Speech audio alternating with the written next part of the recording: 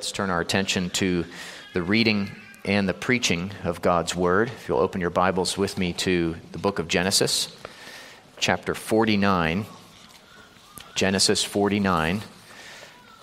And I'm going to read and preach chapter 49, verse 28, down through chapter 50, verse 14.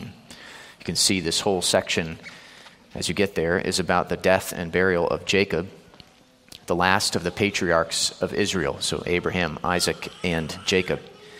The last part of chapter 49 is about the death of Jacob and him telling his sons before he dies to make sure they bury him in the land of Canaan. And the first part of chapter 50 tells us how they carried out his wishes.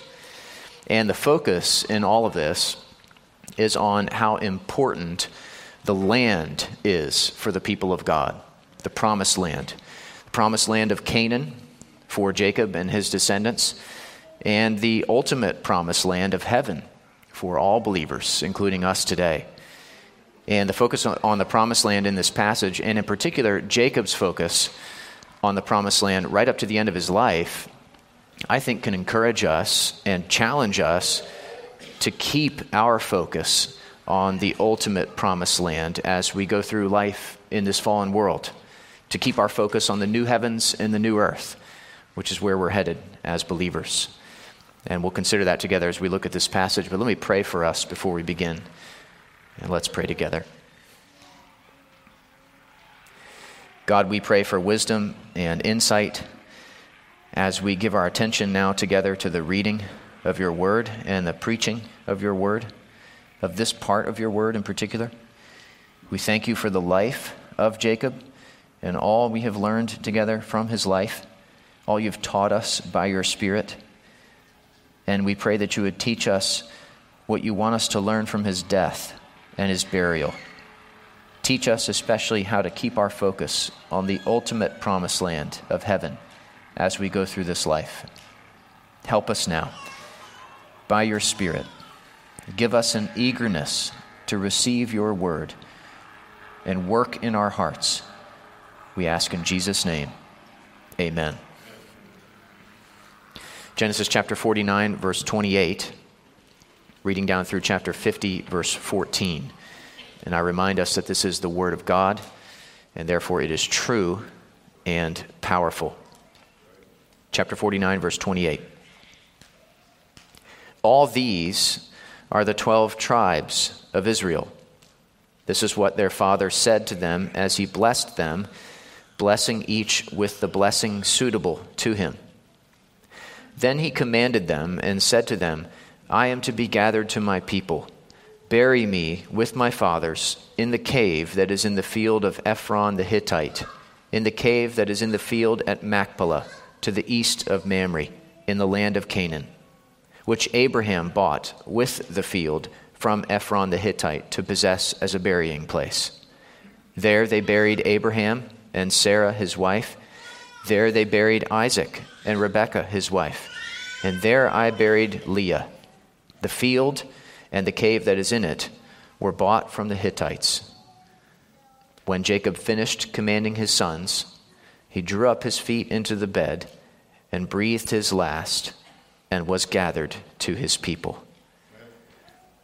Then Joseph fell on his father's face and wept over him and kissed him. And Joseph commanded his servants, the physicians, to embalm his father. So the physicians embalmed Israel. 40 days were required for it, for that is how many are required for embalming. And the Egyptians wept for him 70 days. And when the days of weeping for him were past, Joseph spoke to the household of Pharaoh, saying, If now I have found favor in your eyes, please speak in the ears of Pharaoh, saying, My father made me swear, saying, I am about to die. In my tomb that I hewed out for myself in the land of Canaan, there shall you bury me. Now therefore, let me please go up and bury my father. Then I will return. And Pharaoh answered, Go up and bury your father, as he made you swear. So Joseph went up to bury his father. With him went up all the servants of Pharaoh, the elders of his household, and all the elders of the land of Egypt, as well as all the household of Joseph, his brothers, and his father's household.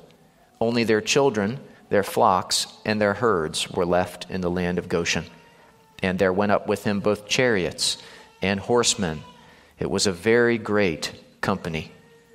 When they came to the threshing floor of Atad, which is beyond the Jordan, they lamented there with a very great and grievous lamentation. And he made a mourning for his father 7 days. When the inhabitants of the land, the Canaanites, saw the mourning on the threshing floor of Atad, they said, "This is a grievous mourning by the Egyptians." Therefore the place was named Abel Mizraim. It is beyond the Jordan. Thus his sons did for him as he had commanded them. For his sons carried him to the land of Canaan and buried him in the cave of the field at Machpelah, to the east of Mamre, which Abraham bought with the field from Ephron the Hittite to possess as a burying place. After he had buried his father, Joseph returned to Egypt with his brothers and all who had gone up with him to bury his father. As you can see there in your sermon notes, we're going to look first at the death of Jacob, last part of chapter 49, and then the burial of Jacob, first part of chapter 50. But before we're told about his death and his final instructions to his sons before his death, there's a bridge between what we looked at last week and what we'll look at today there in verse 28 of chapter 49. Verse 28, it says, "All these are the 12 tribes of Israel." In other words, all these sons who were just mentioned are who the 12 tribes came from and were named after. And the prophecies spoken to the 12 sons that we looked at last week are ultimately fulfilled in the 12 tribes in the future. This is what their father said to them, the sons, as he blessed them, blessing each with the blessing suitable to him. And let me just say about that might sound a bit strange because some of what Jacob said to them was more like a curse than a blessing, wasn't it? For example, Reuben no longer having preeminence as the firstborn. But I think what we're to understand from this bridge verse is that each of the sons was indeed blessed in some way. Perhaps with words Jacob spoke to them that were not recorded for us, but they were at least blessed in the sense that they were given offspring, which was part of the promise God made to Abraham. Also, they were part of the covenant people of God, a tremendous blessing. And each of them was the father of one of the 12 tribes of Israel. So at least in those senses, they were blessed far beyond what they deserved, which of course is the case with all of us, isn't it? Though we are sinful, God is gracious, and he blesses each of us who are his children with the blessings of salvation through his Son, blessings suitable to our need. But then in verse 29, we come to the main point of this paragraph, which is the final command Jacob gives to his sons. Verse 29, we read, "Then he commanded them and said to them, I am to be gathered to my people. Bury me with my fathers in the cave that is in the field of Ephron the Hittite." That's his final command to his sons. I'm about to die. Bury me with my fathers in the land of Canaan. It's what he'd already said to Joseph, if you'll recall, back at the end of chapter 47. And when the time drew near that Israel must die, he called his son Joseph and said to him, "If now I have found favor in your sight, put your hand under my thigh and promise to deal kindly and truly with me. Do not bury me in Egypt, but let me lie with my fathers. Carry me out of Egypt and bury me in their burying place." He answered, "I will do as you have said." And he said, "Swear to me." And he swore to him. And now, with all the sons gathered round, he commands them to bury him with his fathers in the land of Canaan. He gets more specific about where he should be buried and with whom. The where is in verses 29 and 30. He says, "Bury me with my fathers in the cave that is in the field of Ephron the Hittite, in the cave that is in the field of Machpelah, to the east of Mamre in the land of Canaan, which Abraham bought with the field from Ephron the Hittite to possess as a burying place." And then also down in verse 32, he reiterates, the field and the cave that is in it were bought from the Hittites. That took place back in chapter 23, if you want to look it up later, chapter 23. And I think there's all this specificity and repetition to underscore the legal right of ownership that Jacob had of this field and cave. In terms of who he should be buried with in that cave, he says in verse 31, there they buried Abraham and Sarah, his wife. There they buried Isaac and Rebekah, his wife. And there I buried Leah, some of the people he would be gathered to. So Jacob commands his sons to bury him with his fathers in the land of Canaan. That is his final command to his sons. And then we read in verse 33, when Jacob finished commanding his sons, he drew up his feet into the bed and breathed his last and was gathered to his people. He died. This is the death of Jacob, the last of the patriarchs of Israel. And there are two things I'd like us to consider here by way of application as we read about his death. And the first is simply the reality of death, the realness of death. We're being confronted with that again here. And that's good for us because we're not confronted with the reality of death very often in our modern world. Sometimes we are, but not often. And Jacob's death here is yet another reminder in this book, in the book of Genesis, of the reality of death as a result of the fall. The fall of man into sin, recorded in Genesis 3, is what brought death into this world. Death came into the world through sin, Romans 5:12 says. So death is not natural. It's not just part of the natural order of things. It's part of the curse. It's part of the just judgment of God on our sin, our rebellion against him. It's part of the wages of sin that we've earned, Romans 6:23. And even Jacob had to face death. The great patriarch of Israel and the father of the 12 tribes was not exempt from death because of who he was. No one is exempt from death because of who they are. All people will face death unless Christ returns first. Even believers, even us. And as we read about Jacob's death, it should be an occasion for us to ask ourselves, am I ready to die? Am I ready to die and stand before God, the God who is holy, the God who is just? Ask yourself, have I put my trust in Christ alone for salvation from my sins? Am I ready? Because it's only through Christ that we can be ready. It's only through Christ that we can face death with hope and with confidence, because he took the sting out of death. As it says at the end of 1 Corinthians 15, death is swallowed up in victory. O death, where is your victory? O death, where is your sting? The sting of death is sin, and the power of sin is the law. But thanks be to God who gives us the victory through our Lord Jesus Christ. So even though we will face death, if we've put our trust in Christ, we will be victorious over death.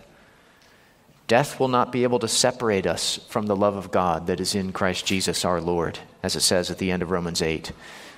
Death will be the door to eternal life. That's the second thing we should consider as we read about Jacob's death. Not only the reality of death, but the reality of life after death, which is hinted at by the language that's used to describe Jacob's death. It's described as him being, quote, gathered to his people. And we also have Jacob's whole focus on the promised land and making sure his sons bury him in the promised land, which we know from Hebrews 11 was Jacob looking forward by faith to the ultimate promised land, the better country, the heavenly country, the new heavens and the new earth. He looked forward to life after death, though his understanding of it was limited by where he was in redemptive history. But he looked forward to life after death. And so should we as believers, because we have so much to look forward to. As our catechism puts it, the souls of believers are at their death made perfect in holiness and do immediately pass into glory.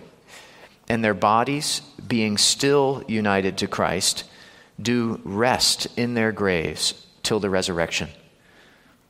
And then at the resurrection, believers, being raised up in glory, shall be openly acknowledged and acquitted in the day of judgment, and made perfectly blessed in the full enjoying of God to all eternity. That's what we have to look forward to. And it's because of Christ, our Savior, and what he's done for us. Our best life is not going to be now. Our best life is going to be then. We'll talk more at the end about how we can keep our focus on what awaits us. But for now, let's just take from the death of Jacob a reminder of the reality of death and a reminder also of the glorious life after death that awaits us as believers. Well, after Jacob dies at the end of chapter 49, then we're told about his burial in the first part of chapter 50. Actually, the first paragraph there, you can see, is about Joseph's mourning and then Jacob's embalming. Let's look at what it says. Verse 1 tells us about Joseph's mourning. Then Joseph fell on his father's face and wept over him and kissed him. Such deep grief and emotion and affection for his father. I'm sure the rest of the brothers who stood around their father also mourned. But given the special relationship that Joseph had with Jacob, he's sort of the lead mourner. And he falls on his father's face and weeps over him and kisses him. There is a time to weep and a time to mourn. Ecclesiastes 3, verse 4. And a time to weep with those who weep. Romans 12, verse 14. As Christians, we believe in the sovereignty of God, but of course, that shouldn't make us insensitive and unfeeling in the face of loss. Rather, our belief in the sovereignty of God should keep us from grieving as those who have no hope, like it talks about in 1 Thessalonians 4. We can grieve, truly grieve, as those who have hope. We can grieve as those who trust in the sovereignty of God. And we can know that God puts every single one of our tears in his bottle and writes them in his book, Psalm 56, verse 8, and will one day wipe them all away forever, Revelation 21, 4.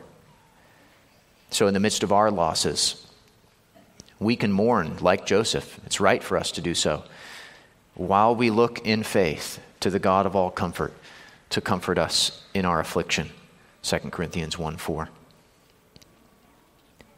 Well, verses 2 and 3 tell us about Jacob's embalming after Joseph's mourning. Verse 2, and Joseph commanded his servants, the physicians, to embalm his father. So the physicians embalmed Israel. 40 days are required for it, for that is how many are required for embalming. So this was likely the Egyptian process of mummification. Given Joseph's high status as the second in command of Egypt, and this was his father, and also given the need to preserve Jacob's body for the long grieving period and the journey to the land of Canaan for his burial.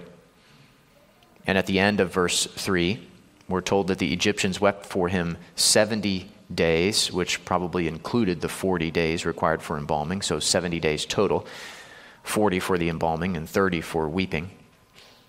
And I think we can see in this a small fulfillment of the promise God made to Abraham back in chapter 12. God said to Abraham, I will bless those who bless you, and him who dishonors you I will curse. In all of this, the Egyptians were blessing and honoring Jacob, not dishonoring him, which I'm sure was a blessing also to Joseph and the rest of the family. So even in the midst of the sorrow of Jacob's death and burial, God was fulfilling his good promises and purposes. And then the paragraph that starts in verse 4 tells us first about Joseph's request to Pharaoh about burying his father in Canaan, and then Pharaoh's response in verse 6. And then verse 7 all the way through the end of the paragraph tells us about the burial itself. Let's look at Joseph's request, verse 4. And when the days of weeping for him were past, Joseph spoke to the household of Pharaoh, saying, "If now I have found favor in your eyes, please speak in the ears of Pharaoh, saying, my father made me swear, saying, I am about to die. In my tomb that I hewed out for myself in the land of Canaan, there you shall bury me. Now therefore let me please go up and bury my father, then I will return."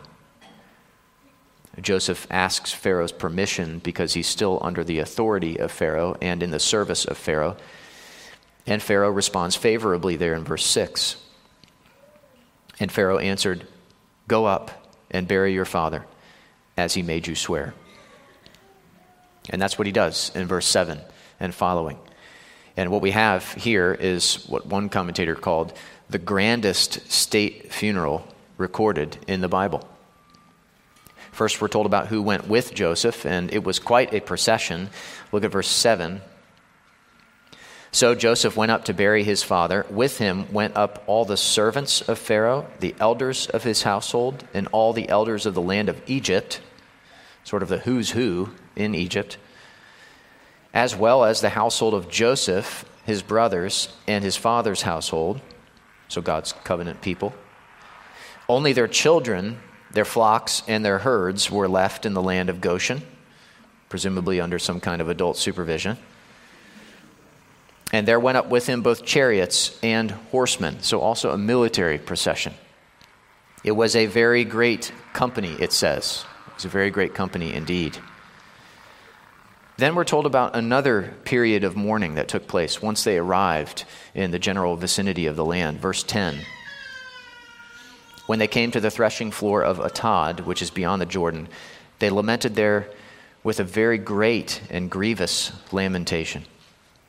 And he made a mourning for his father 7 days. When the inhabitants of the land, the Canaanites, saw the mourning on the threshing floor of Atad, they said, "This is a grievous mourning by the Egyptians." Therefore the place was named Abel Mizraim, which means mourning of Egypt. It is beyond the Jordan. And finally, Jacob is buried. Verse 12. Thus his sons did for him as he had commanded them. For his sons carried him to the land of Canaan and buried him in the cave of the field at Machpelah to the east of Mamre, which Abraham bought with the field from Ephron the Hittite to possess as a burying place. After he had buried his father, Joseph returned to Egypt with his brothers and all who had gone up with him to bury his father. So Joseph keeps his promise to Pharaoh, and he keeps his promise to his father as he and his brothers buried him in the land of Canaan, in the promised land. So as we come to the end of the story of Jacob, which has actually taken up about half of the book of Genesis, starting all the way back in chapter 25 when he was born, the focus, as I said, is on the land, the promised land. That's what Jacob was focused on right up to the end of his life. That's what he encouraged his sons to focus on implicitly by having them bury him there. And as I mentioned, his example encourages us too to keep our focus on the ultimate promised land, the new heavens and the new earth. Listen to how Hebrews 11 makes the connection between the promised land of Canaan and the ultimate promised land of heaven. Verses 8 through 10 of Hebrews 11. By faith, Abraham obeyed when he was called to go out to a place that he was to receive as an inheritance. And he went out, not knowing where he was going. By faith, he went to live in the land of promise, as in a foreign land, living in tents with Isaac and Jacob, heirs with him of the same promise. For he was looking forward to the city that has foundations, whose designer and builder is God. And then verses 13 through 16 of that chapter. These all died in faith, not having received the things promised, but having seen them and greeted them from afar, and having acknowledged that they were strangers and exiles on the earth. For people who speak thus make it clear that they are seeking a homeland. If they had been thinking of that land from which they had gone out, they would have had opportunity to return. But as it is, they desire a better country, that is, a heavenly one. Therefore, God is not ashamed to be called their God, for he has prepared for them a city. And then chapter 13, verse 14 says, For here we have no lasting city, but we seek the city that is to come. And that's true for us too, as believers, as God's covenant people today. Here we have no lasting city. We recognize that we are strangers and exiles here. This world is not our home. Our home is heaven. We seek the city that is to come, the new Jerusalem, the new heavens and the new earth. That's where we're headed as believers. And like Jacob, we should keep our focus on the ultimate promised land, on what awaits us. So how do we do that? I want us to think about that for just a minute or two as we draw to a close this morning. Let me mention 4 practical ways we can keep our focus on heaven as we go through life in this fallen world. First, read about heaven. First and foremost, read the Bible about heaven. And I don't just mean look up all the verses about heaven and read those, though that would certainly be a profitable exercise. I mean, make sure you have a regular intake of the Bible into your mind and heart, because that's the main way we grow in heavenly mindedness. Make sure you're eating a healthy diet of Scripture and not starving yourself. Read the Bible to grow in heavenly mindedness. Also under this first point, read good books on heaven. How about this? If you're not reading one right now, maybe within the next week, you could get a book going that will help you keep your focus on heaven. Consider that. It could be a book about heaven, or perhaps a biography of a heavenly minded Christian. Let me make a few recommendations. A good place to start would be a little booklet by Jonathan Edwards called Heaven, A World of Love, which we have out in the narthex at the Ministries Board. Or a good book would be Heaven and Hell by Edward Donnelly, which we have on the Book of the Month shelf out in the narthex. Or John Owen's Spiritual Mindedness, also on the Book of the Month shelf. Or any number of the biographies that we have out there, like the one on Robert Murray McCheyne. Reading good books like these will help us keep our focus on what awaits us. Secondly, sing about heaven. That's what we do so often in public worship. We sing together about the glories that await us because of what Christ has done for us. Like the hymn we're about to sing this morning, Be Still, My Soul, and so many others. Singing about heaven grows a longing for heaven in our hearts. And of course, you can also sing them in family worship, in your home, or even in private worship, either singing the words or meditating on the words in your time alone with God. Thirdly, talk about heaven with each other. Remind each other where we're headed. The Puritan Richard Baxter once said that it's a pity that Christians should ever meet together on earth without some talk of their meeting in heaven. Not that you have to talk about it every time you're together, but just try to understand his point. He says, "Get then together, fellow Christians, and talk of the affairs of your country and kingdom, and comfort one another with such words. If worldlings get together, they will be talking of the world. When the lawless get together, they will be talking of their lusts. And wicked men can be delighted in talking wickedness. And should not Christians, then, delight themselves in talking about Christ, and the heirs of heaven in talking of their inheritance? Since we are fellow heirs of heaven, shouldn't we talk more about our inheritance? We should, and that will help us keep our focus on heaven. Fourth and finally, in addition to reading about heaven and singing about heaven and talking about heaven, we should, of course, pray about heaven. We should pray to God asking him to help us keep our focus on the world to come as we go through life in this world. We can praise him and thank him in prayer for what awaits us. We can confess to him our lack of heavenly mindedness, and we can ask him to enable us to set our minds on things above. And we can pray with others, too, about such things here in corporate worship, at prayer meeting on Wednesday nights, in a small group, in discipleship and accountability relationships, in family worship, husbands and wives praying together, parents and children, and so on. We can pray with others, and we can pray ourselves that the Lord would help us keep our focus on heaven. So we can read about it, we can sing about it, we can talk about it, and we can pray about it. So that, like Jacob, we can keep our focus on the ultimate land, the ultimate promised land that awaits us as believers. For here we have no lasting city.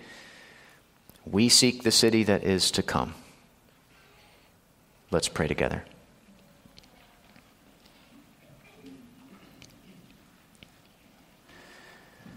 O Lord, we pray that you would grow in our hearts a longing for heaven. Make us more heavenly minded. Make us more mindful of where we're headed, like Jacob was at the end of his life, focused on the promised land. Lord, use these means we've talked about and others to help us grow. And most of all, we thank you for Christ and what he has done for us, so that we can look forward to the new heavens and the new earth. And we thank you in his name. Amen. Let's take a minute now to think and pray about what we've heard, and then we'll sing together.